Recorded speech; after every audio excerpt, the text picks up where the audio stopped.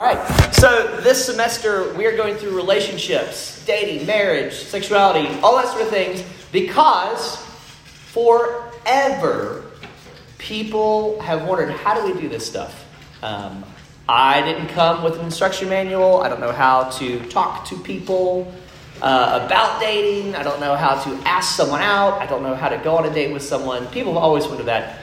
But especially, I feel like after COVID, and you were like in your parents' house or in your apartment for like 2 years, and it was hard to meet people, like especially now in that time, the muscles that you should have developed to figure out how to date and be with people just didn't get developed. And so we're trying to help give you some ideas of how do we go forward on that, or how do we think about this, or how do we approach someone that we're interested in dating or asking out. And so that's why we're covering this. And the last few weeks, I covered how to date. I did that in a 2-part deal. Last week, I covered how to break up, which is an important thing. This week, I want to talk about your relationship to singleness and how to think about being single, because that's part of the deal too, right? So this is what I'm going to do. I want you to follow along with me while I read from the bulletin, 1 Corinthians here. And in case you don't know, this is a letter that the Apostle Paul wrote to a church in ancient Greece. And it's funny that singleness is actually one of the few topics that the Bible does actually specifically talk about when we think about dating and marriage. So let's dive in. This is Paul speaking to a church. He says, "Now as a concession, not a command, I say this. I wish that all were as I myself am. But each has his own gift from God, one of one kind and one of another. To the unmarried and the widows, I say it's good for them to remain single as I am. But if they cannot exercise self-control, they should marry. For it's better to marry than to burn with passion." And then skipping a few verses down. "I want you to be free from anxieties. The unmarried man is anxious about the things of the Lord, how to please the Lord. But the married man is anxious about worldly things, how to please his wife, and his interests are divided. And the unmarried or betrothed woman is anxious about the things of the Lord, how to be holy in body and spirit. But the married woman is anxious about worldly things, how to please her husband. I say this for your own benefit, not to lay any restraint upon you, but to promote good order and to secure your undivided devotion to the Lord." Let me pray for us and we'll get started. Father, I do pray that you would guide us in the words that Paul has given us tonight. Lord, that we would think concretely about what does it mean to be single. What does it mean to long for a relationship with another person? And what does it mean that you're in the middle of that? That you haven't left us in it, but actually you're guiding us through this experience. God, give us what we need tonight from you. May the words of my mouth and the meditation of all of our hearts be acceptable in your sight. O Lord, our rock and our redeemer. Amen. So if you've ever seen the TV show The Office, there's parts of it that are a little bit dated. If you go and watch some of the earlier episodes, there's phones or like old Nokia flip phones, but it still holds true in a lot of ways. And one of the kind of tried and true parts of The Office is that Jim is kind of the office prankster, and Dwight is the guy that Jim is constantly pranking. And at one point, pretty quickly in the show, Jim and Pam start to date, and Pam, because she's dating Jim, thinks, wouldn't it be hilarious if I also pulled a prank on Dwight? And so what she does is she has Kevin go into the office elevator and mess around with all the controls on the elevator so that he switches everything in it.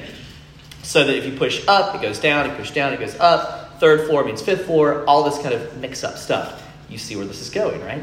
And so she invites Dwight, hey, I need you to come down with me to the lobby a few floors down, and we've got to do some paperwork or something like that. And he comes to the elevator, and he's got like one of those Camelback like drinking like packs on, which doesn't make any sense for any regular character because it's Dwight. Like it totally makes sense. You don't even think about it when you see it. But he's like sipping on this Camelback, and she gets him to come in the elevator. She's like, "Oh, can you push the button for the lobby?" And he pushes it, and instead of going down, it goes up. And he's like, "Oh, what is this?" And then as it's moving them up, the whole elevator like stops and it jerks, and suddenly they're stuck.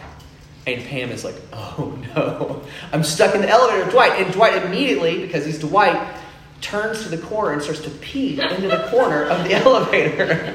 And she's like, "What are you doing?" He's like, "We've got to establish a pee corner." Like, And that's when you realize, oh, he's been drinking water from his camelback for like hours probably. And she's freaking out. He's freaking out. The fire department come. Jim, flash forwards a few hours, I guess, and Jim is there, and he's like trying to talk Pam out of the elevator, but she can't get out. She's completely stuck in it. She's trapped. And it's all her fault. And she is unable to even crawl on the floor and get out because there's pee all over the floor. And that's on her still, right? I want to say that I think that in some ways, some of us feel like that's what singleness is like. And this is where I'm going to get that. You feel like you're stuck in the single elevator with the weirdo.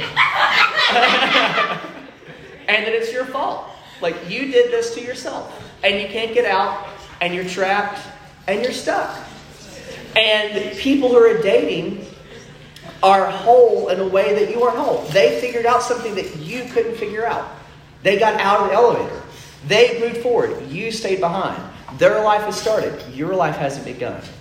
Some of us tend to think that our life doesn't really get started until we start to date or start to get married. That's the real beginning of the journey of our life. And others of us want to delay dating as long as possible because that's not the beginning of the journey, that's the end of it. And the point of the journey is to do as much stuff and have as many experiences as you possibly can, to be free relationally as you possibly can, because the end of the journey, you want to hold off for as long as you can. That you need to keep marriage and dating at bay. But look, the problem with both of these approaches is that both make romantic relationships either the end or the beginning of your life. And instead, what they are is a pointer to life with God. And because they're just a pointer, you don't have to love them, you don't have to fear them, you don't have to have them if you have God.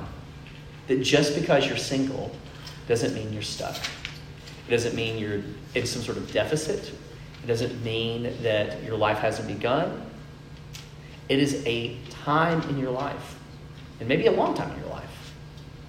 But the Bible has something to say about it. So tonight, what I want to talk about is the reality of singleness and how it can be a part of this longer journey that we're on as we head towards God and towards one another. So what I want to talk about tonight is the myths of singleness. I want to talk about the gifts of singleness. I want to talk about the hope of singleness. The myths, the gifts, and the hope of singleness. Look at what Paul says here. He says, I wish that all were as I am. Paul is a single guy. He's always been a single guy. But each has his own gift from God, one of one kind and one of another. To the unmarried and the widows, I say it's good for them to remain single as I am. But if they cannot exercise self-control, they should marry.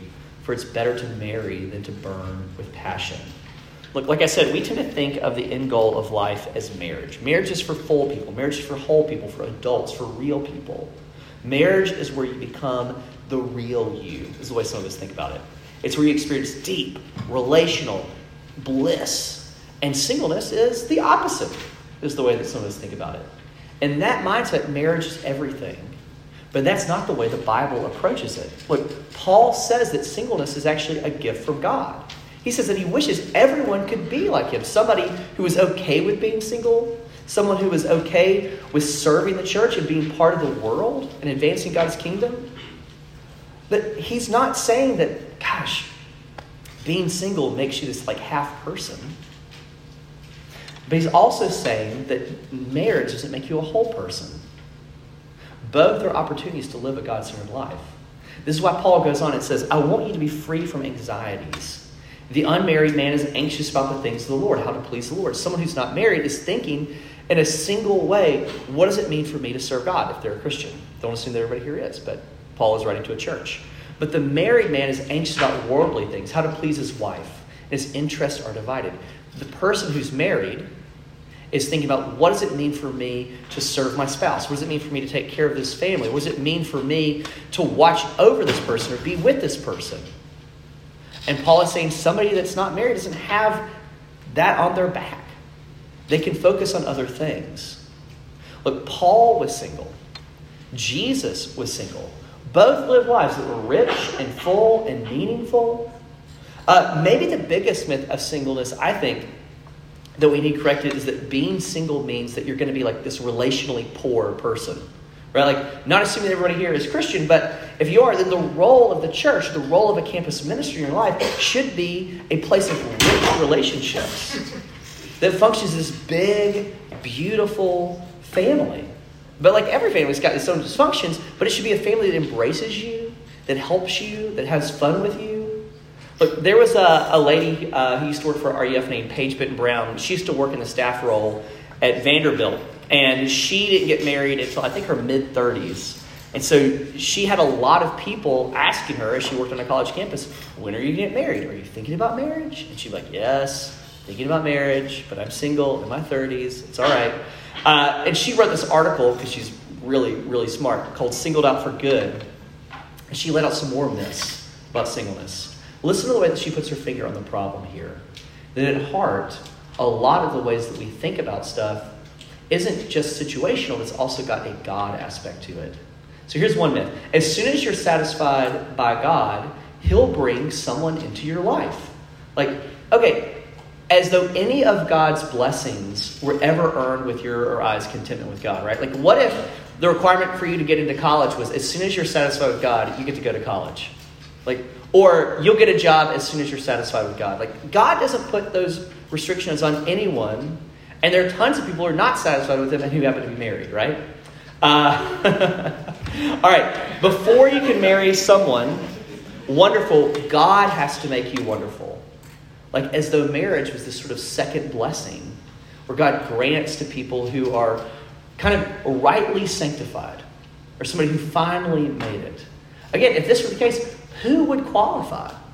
Like, certainly not me. Like, here's another myth. You can avoid loneliness by getting married, or you can avoid loneliness by dating. Like, loneliness can be your experience in a relationship, or it could be your experience out of a relationship. Everybody has a God-sized hole that needs to be filled. And what we tend to do with that is we fill it with substitutes for God. And one of the great substitutes for that is other people. But those people can't make you feel whole in the way that you want them to make you feel whole. The lonely heart is just as big a problem in marriage and dating as it is in singleness. Dating or marriage is not the cure for loneliness. I think some of us worry that the gift of singleness is actually a way for God to kind of pound you into like a Jesus person, right? Like where you look happy on the outside, but really you're kind of dying on the inside because this need isn't being met of yours. And you're looking around and like the really happy people, the really adult people are those who are living with their best friend. Maybe one day they're living their life with this person, they're having babies with this person, they're settling down with this person. And it feels like God isn't going to be good to me. God's not really going to be good to me until he gives me this thing. I think that's the biggest myth of singleness that I've ever seen. But the question you have to ask yourself is, can God be good to you as a single person on a Wednesday night in Howell Hall any more than he was good to you when he hung on a cross in your place? No. His goodness is not an effect of his disposition towards your situation. His goodness is an attribute of his person. It's inherent in who he is. If you've ever read the Chronicles of Narnia, it's C.S. Lewis, it's about these kids who go to this magical land. There's a section where these two girls, Lucy and Susan, are first learning about Aslan, this lion who's kind of the god stand-in figure. And Lucy comes to Mr. Beaver, who's an actual talking beaver because it's a fantasy land, and she starts to ask him a question. She says, "Is this Aslan a man?" "Aslan a man?" said Mr. Beaver. "Certainly not. I tell you, he's the king of the wood and the son of our great emperor beyond the sea. Don't you know who's the king of beasts? Aslan is a lion, the great lion." "Oh," said Susan, "I thought he was a man. Is he quite safe? I shall feel nervous about meeting a lion." "That you will, and make no mistake," said Mrs. Beaver. "If there's anyone who can appear before Aslan without their knees knocking, they're either braver than most or just silly." "Then he isn't safe," said Lucy. "Safe?" said Mr. Beaver. "Who said anything about safe? Of course he isn't safe, but he's good. He's the king, I tell you." Is God going to write your story in exactly the way you want him to write it? Is he that kind of safe? Not at all. But God cannot stop being good to you any more than you can change the color of your eyes. It is part of who he is. The person you want to date, or the lack of, does not have the power to make or break you. Only God has that power. And whether you're single or whether you're married, God is always at work in our lives, loving and blessing his people. So those in the midst of singleness, or some of them, what's the gifts of singleness? Go back to Paige Bitten-Brown.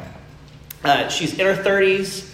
She's working in college ministry, so she's on a college campus all the time where people are thinking about dating and marriage. She's thinking about herself. She desires these things. She goes back to a church near where she grew up, which is somewhere in the South. And there's a worship service. She's part of that. And then at the end of it, this older Southern lady comes up to her, and she starts to talk to her, and she kind of pulls her aside. She says, "Are you seeing anyone special?" Right? As older Southern people have a way to say, right? And Paige looks at this lady and she says, "Sure, I see you. You're special," right? A little salty there. But what she's getting at is that every person you meet is significant.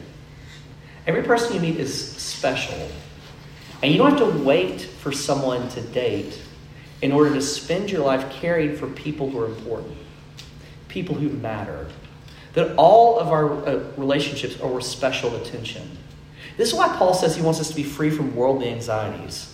Look, singleness done right can actually free you to be involved in all kinds of friendships, in all kinds of relationships with people that you would never be able to be involved in or have your kind of relational net cast over if you were tied up in a committed dating or one-day marriage relationship.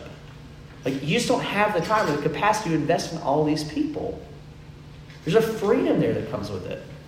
If you get married, there's a tremendous amount of energy that you have to spend on a spouse, right? Like, if there's something going on in your spouse's life, if they're hurting in some way, or if they're feeling some sort of deficit in their own life in some way, gosh, that's going to impact you.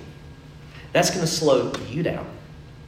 That's going to decrease the amount of things that you can do. And Paul is aware of this. He says, look, there's all kinds of worldly anxieties with this stuff. I want you to be free of that. Like, you can be like me, he says, and you can just invest in people and have deep connections to other people. And it's not like those people don't matter. They matter incredibly. Like, singleness is not kind of a blank check for our selfishness, where you can kind of do what you want to do. You're still called into, if you're a Christian, kingdom duty to love and serve people. And finding someone to date and one day marry is also not the countermeasure to our self-absorption. If anything, it will test it and make you change in some significant ways. What I'm going to say is, I think that self-centeredness is so much of what we're wrestling with as we think about our own singleness. That, gosh, all I can think about is myself. All I can think about is what I want. All I can think about is my needs and the ways I wish those needs were being met. But when you get into a relationship, it's not that self-centeredness goes away. And being single actually gives you an opportunity to deal with, and what are the things I'm really wanting to get out of this person if I were to date this person? Like, am I in this relationship because I want to love them? Because I want to get to know them? Because I want to be their friend? Because I maybe want to serve them in a sacrificial way? Or am I in this relationship because it would make me feel better about me? It'd make me feel like I am not empty, even though nobody can really make you do that? As though I were an adult, even though you're looking at someone else who's just as old as you or about as old as you, and telling them to make you an adult, as though that were possible? Like, what is it that you're trying to get out of these things? And could the gift of singleness be something that actually you can lean into and use to help people, to care for people, to come alongside of people and love them in a way that's good? Look, the end goal of the Christian life is not that everyone gets married and lives a nice upper middle class lifestyle. But the end goal of the Christian life is that you would know God, enjoy God, walk with God, follow God, and love people in the middle of that. That you'd be a blessing to those around you, and ultimately, when you left this world, it would be a better place because you spent time in it and worked in it and new people in it. But maybe part of the reason that we try to return the gift of singleness is because we don't have a larger vision of our lives than anything besides marrying another person and pursuing our own personal fulfillment. But your range of relational options is not dating and marriage or living as a castaway on the moon. Like, there's more to your life than that. But there's this rich relational tapestry that you could have with the people that are right here, where you're known, you're loved, you're cared for, you're giving love, you're giving care. Look, all the people in your life are special people. All of them matter. All of them are made in God's image. And that doesn't mean that you couldn't or shouldn't long to be married. But God is going to be good to you in your singleness if you get married. And He's going to be good to you if you die single at the age of 93. But He's called you to know Him, to love Him, to serve Him in all of your relationships. And if you're a Christian, you're called to reach out to others and care for them in these ways. There was a news story that I saw a few years ago about this family that went down to Panama City Beach, Florida, where we do summer conference. And this family was out at a day at the beach, and they get swept out into the riptide. There's like 12 people, kids, mom, dad, aunts, uncles, grandparents, all of them. They got sucked out into the water, and this crowd of people started to gather around the beach where these folks were. And they're like, how are we going to save these folks? What are we going to do? And this lady who early in the day had picked up a boogie board out of a trash can and was now using the boogie board because she knows how to do the beach on the cheap. She grabs the boogie board and she runs out to the beach to where this crowd was. She sees the people out there and she dives into the water. She's married. Her husband follows after her, and he calls out to the people who are on the beach, grab my arm, and they create this human chain where the lady on the boogie board is grabbing the kids, and the kids are getting passed down the chain to the beach, and then come the grandparents and the aunts and the uncles and the mom and the dad, and they save this entire family just by linking arms and pulling these people out and saving them from drowning. And what's remarkable about that is that they did nothing any more special than reach out to the people who needed them. You're called to do the same thing. Like, single or not, you're called to reach out to people who need you. Like, that's your priority. All right, so what's the hope of singleness? I got to see Hamilton live this summer at the DPAC in Durham. It was so good. I'd seen it on Disney Plus. It is way better in person than on Disney Plus, right? And I don't, if you've ever seen the musical, it's incredible. Highly recommend. 10 out of 10.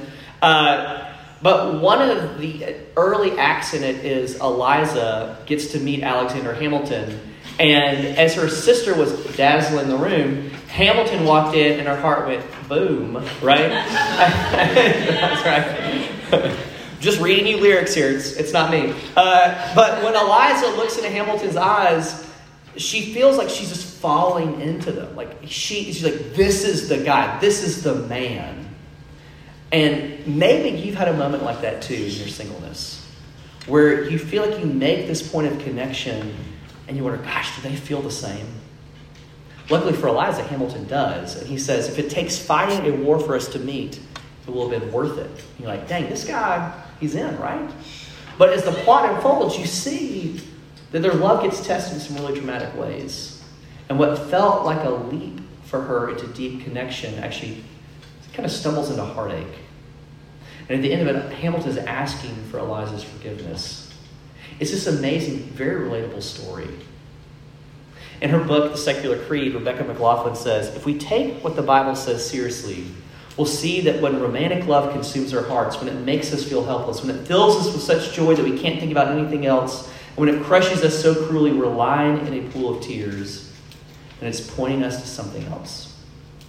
Look, your longing for love is one that would last forever. It's a romance that would smash through death, like all the fairy tales say. It's love that if you miss it now, will devastate you for all eternity. Like, what God is calling us into is to take the longings that we have in our singleness and to bring those to Him. Look, this is why Jesus says in the Gospels that there is no human marriage in heaven. It's not that it's bad, but it's because it will have been fulfilled. That just as Jesus is a sacrificial lamb to end all the need of sacrifice, so is he the bridegroom who ends all need for human romance. Which is why Paul can have such a laissez-faire attitude about marriage. Like, get married, don't get married. One's got this kind of problems, the other's got this kind of problems. He can say that because one day he knows that the reality to which marriage is pointing to is going to be fulfilled in your life, whether you date or marry at all. And what I want to suggest to you is that though marriage won't save you, that if you will be saved, then you'll be saved by a marriage. Not an earthly one, but a heavenly one. That the way that Jesus saves his people is by marrying them.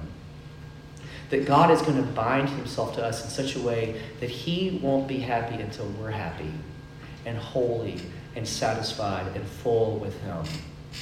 Look, the New Testament letter from Jude ends by talking about this kind of joy of God's marriage. He says, now to him who is able to keep you from stumbling and present you blameless before the presence of his glory with great joy, to the only God our Savior. Whose joy is Jude talking about there? It's not just your joy, it's God's joy. Look, in that moment, when God puts a bow on history and wraps everything up, he will fill the universe with his laughter. He will sing love songs over his people. So much of what you long for in singleness is the answer to the question of, am I desired? Am I wanted? And God's answer to you in Jesus is yes. That in spite of taking my needs that are legitimate and working them out in illegitimate ways, through alcohol, through porn, through hooking up with people, through numbing myself with work.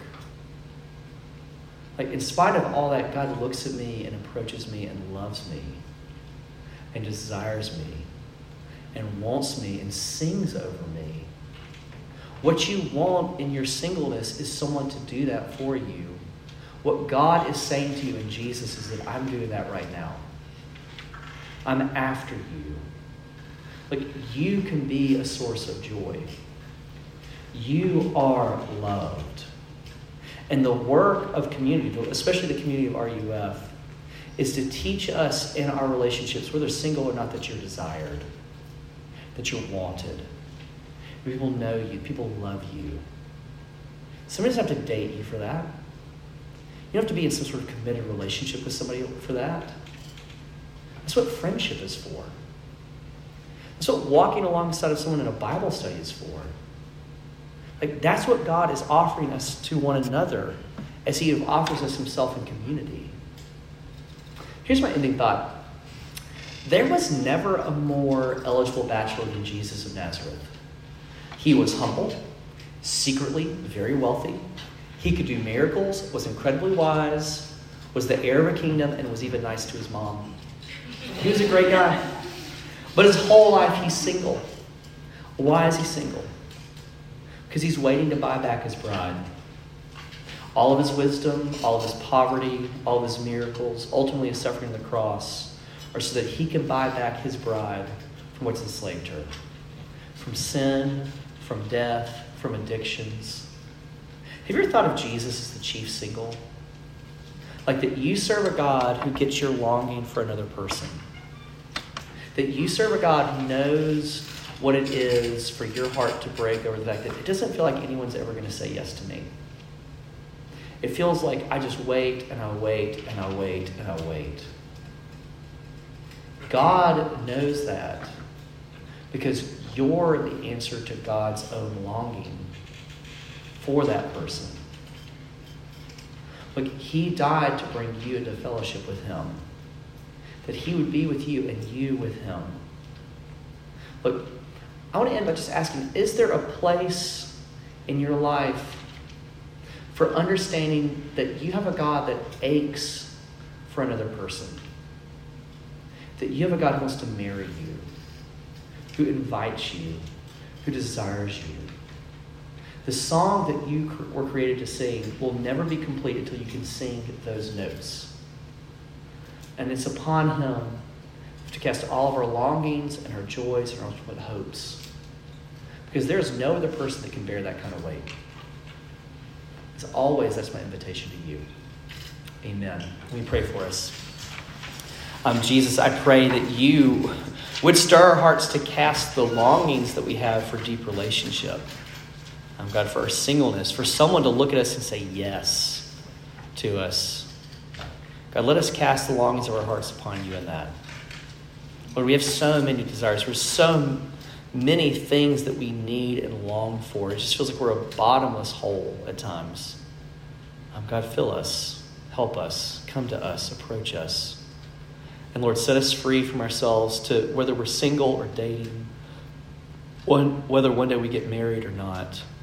God, that we'd be satisfied with you and enjoy you and love the people you put in our lives. In your good and perfect name we pray. Amen.